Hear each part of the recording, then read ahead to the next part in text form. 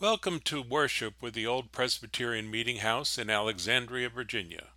Brought to you at a time when we join you in practicing social distancing to curb the pandemic virus. This sermon podcast is from our online virtual worship service that you can find through our website at opmh.org. We pray that in the not-too-distant future we will welcome you in person when you visit us in Old Town Alexandria. Good morning, and welcome to this online worship service with the Old Presbyterian Meeting House in Alexandria, Virginia. Wherever you are, we are glad that you are with us today as we worship God and seek God's will for our lives. The Lord be with you. Let us worship God together. Praise the Lord, praise the Lord, praise the Lord, praise the Lord. All ye nations, praise the Lord, all ye nations. Praise the Lord, praise the Lord, all ye nations.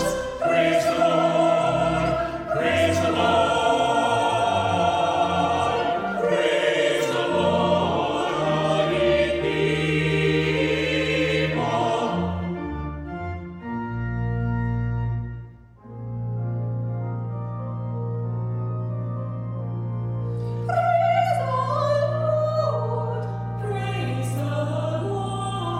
Praise the Lord, for his merciful kindness is great toward us. For his kindness is great toward us. For his kindness is great toward us, great toward us. His kindness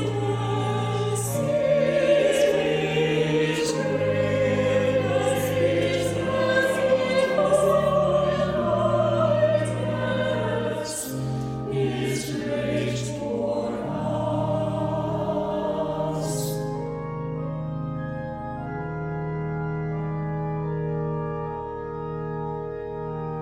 And the truth of the Lord, and the truth of the Lord, endureth forever, endureth forever. Praise the Lord, praise the Lord, praise the Lord, praise the Lord, praise the Lord, praise the Lord, praise the Lord, all ye nations. Praise the Lord, praise the Lord, all ye nations. Praise the Lord, all ye nations. Praise the Lord.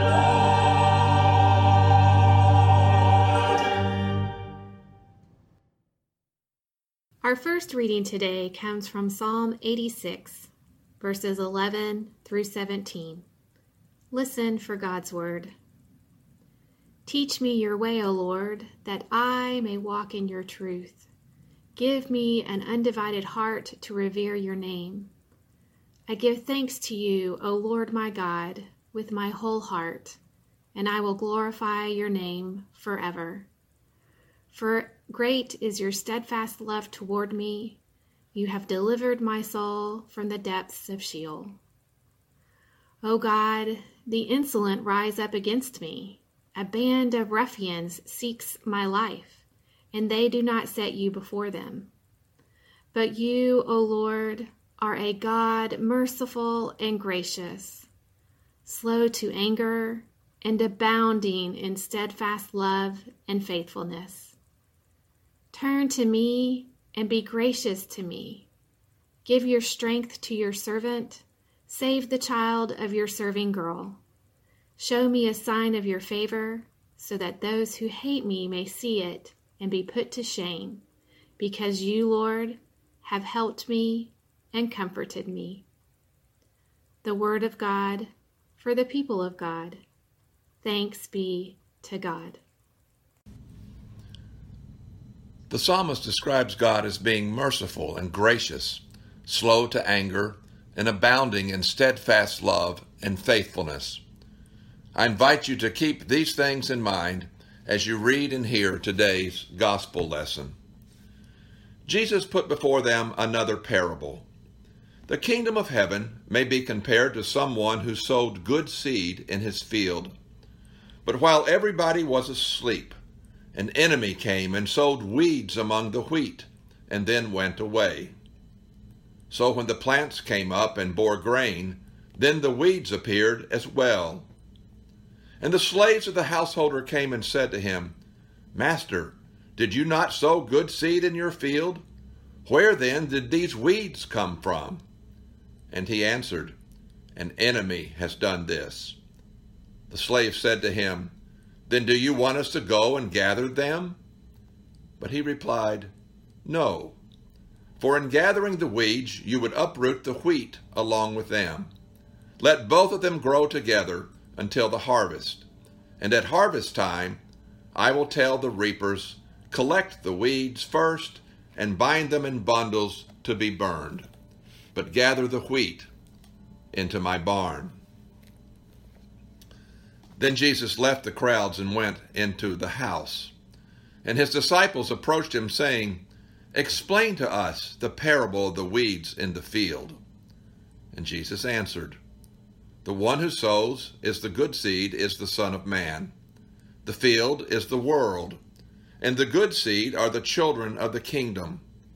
The weeds are the children of the evil one, and the enemy who sowed them is the devil. The harvest is the end of the age, and the reapers are the angels. And just as the weeds are collected and burned up with fire, so will it be at the end of the age. The Son of Man will send his angels, and they will collect out of his kingdom all causes of sin and all evildoers, and they will throw them into the furnace of fire, where there will be weeping and gnashing of teeth. And then the righteous will shine like the sun in the kingdom of their Father. Let anyone with ears listen. May God's Spirit help us to hear and to understand to this God's Word. In today's gospel lesson, Jesus tells another parable to the same people in the same place, employing the same agricultural images of sowers and seeds. And spoiler alert, he will tell another one in next week's lesson. As you hopefully will recall, these parables come at the midpoint of Matthew's gospel and the midpoint of the growing opposition to Jesus and his ministry, suggesting that they are aimed at explaining why Jesus is affirmed by some and opposed by others. Today's parable expands the explanation in a rather unexpected way. It begins by comparing the kingdom of heaven to someone who sows good seed in his field. It bears noting that the kingdom of heaven is the main focus of Jesus' teaching. In Matthew's gospel, the kingdom of heaven delineates differences between God's kingdom and Caesar's kingdom. The act of Jesus coming down from heaven represents the inbreaking of God's kingdom on earth. And this makes explicit, says one scholar, that the gospel is a political document. The writer is proposing an alternative understanding of the world, one that would directly oppose the political leaders of his time. As such, clear lines need to be drawn. Which kingdom will prevail? Whose empire will we participate in? Questions to keep in mind as we wrestle with this parable. As Matthew tells the story, the sower of the good seed is a person of wealth and status, a householder who owns slaves and land. The idea that such a person would be the one to sow the seeds and not the slaves is an unusual and striking feature of the story, one that is no doubt meant to grab our attention and prepare us for what comes next. As in last week's lesson, the seed that is sown is compromised. This time, it is not the differing soils that compromise its growth, rather another kind of seed sown by another kind of person. While everyone was asleep, an enemy sows a different seed, the poisonous darnel, among the wheat field. As one scholar describes it, the so-called bearded darnel is a devil of a weed. Its roots surround the roots of good plants, sucking up precious nutrients and scarce water, making it impossible to root out without damaging the good crop. Above ground, the darnel looks identical to wheat until it bears seed. And those seeds can cause everything from hallucinations to death. Bearded darnel, also known as false wheat, is the botanical equivalent of the ravenous wolves in sheep's clothing, of which Jesus has already warned. Moreover, Jesus says this evil is intentional. Unlike the preceding story about a sower, this is not a parable of happenstance, good seed falling onto infertile soil.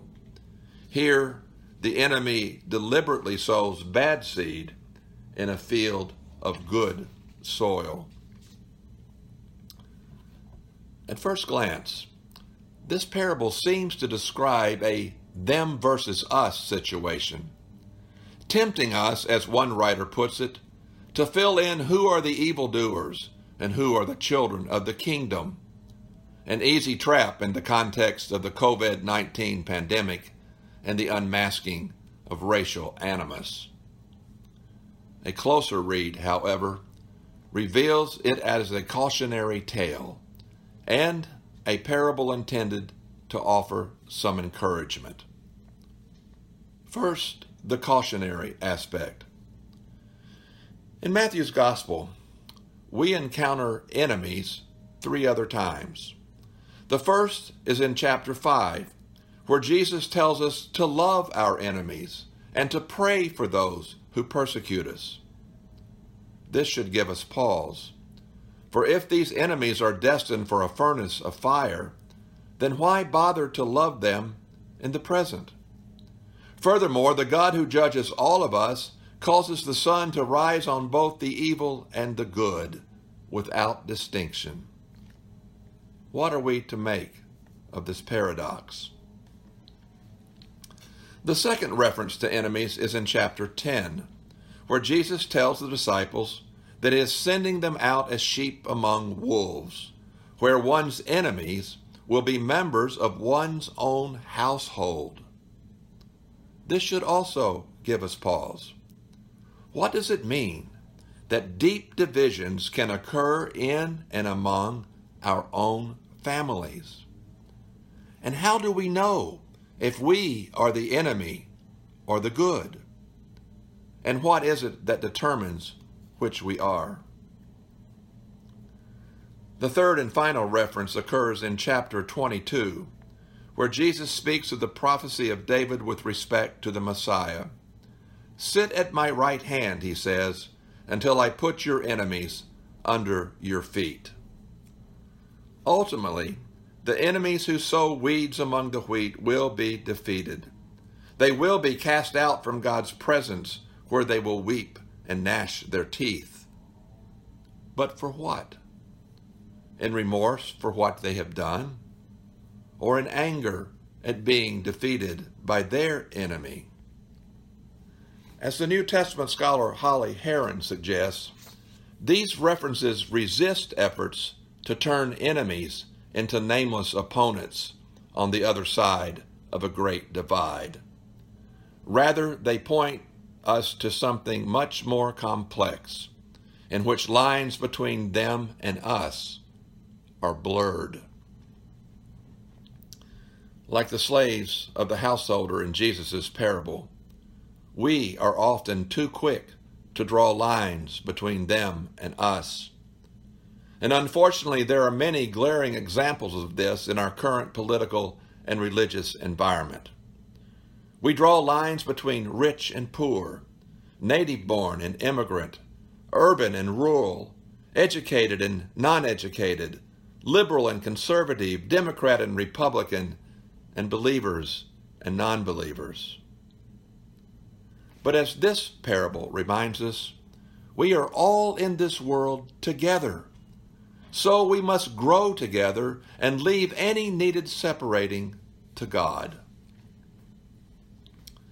As my friend and former seminary classmate and now president of Austin Seminary, Ted Wardlaw, points out, there is a strategy in this parable that pushes us away from premature clarity regarding such matters of discernment and makes room instead for a holy and purposeful ambiguity. This is not a vague and ungrounded whatever kind of ambiguity, but an ambiguity that is both wise and intentional. In our impatience with others, we often want to bring matters to a head and so determine whether others are in or out. But the God who is glimpsed in this parable models for us an infinite patience that frees us to get on with the crucial business of loving, or at least living, with each other. This picture, says Wardlaw, is a blessed mixture of weeds and wheat growing together until harvest. It's not just a glimpse of the faithful church in our own time, but is finally a glimpse of the future judgment at the end of time as we know it. At this level, the parable points us to a God who does not merely tolerate a world that is a mixture of good and evil, triumph and tragedy, but who finally, in God's own good time, acts both to judge and to redeem the world. This, I believe, is good news. Good news for you and for me. It is God who will ultimately judge us. And as the Bible reminds us, God's judgment, like the refiner's fire, is meant to cleanse and remove all the evil impurities that divide and destroy community. This is good news because it is not just the world out there, not just the country or the church at large that is a mixture of good and evil. It is we ourselves. Each of us is a mixture of weeds and wheat, of unholy and holy, with the capacity to be destructive as well as constructive. As one commentator says, each of us resembles the farmer's field with weeds and wheat intertwined in our souls, our hearts, and our minds. This, no doubt, is what the Apostle Paul meant when he said, I do not do what I want, but I do the very thing I hate. Dear friends, I don't want to minimize the power of evil. It is real and it is dangerous. But neither do I want you to think that evil is just out there somewhere, in other places and other people. Evil is also in here, in our souls, in our hearts, and in our minds. Something we are finally beginning to see as we wrestle with the problem of racism. As Pogo famously put it, we have met the enemy, and he is us. The good news of the gospel is that God is working to redeem and restore the whole creation, including you and including me. To paraphrase one commentator, God is stronger and smarter than the weed-sowing enemy. Not only the enemy out there, but the enemy within us. And sooner or later, God will sort out the good from the bad. That may sound harsh to our tolerant, enlightened ears, but this harvest time judgment is the ultimate good news be it for those facing corruption in their workplace or those living in places of oppression. For in a world where seeds of hatred and injustice are daily sown, this parable affirms unequivocally that God is still in charge. As the old hymn proclaims, though the wrong seems oft so strong, God is the ruler yet. Amen. Go out into the world in peace. Have courage. Hold on to what is good. Return no one evil for evil. Support the weak. Help the suffering. Honor all people. Love and serve the Lord. And may the grace, mercy, and peace of God be with you and all God's people, now and forever. Amen.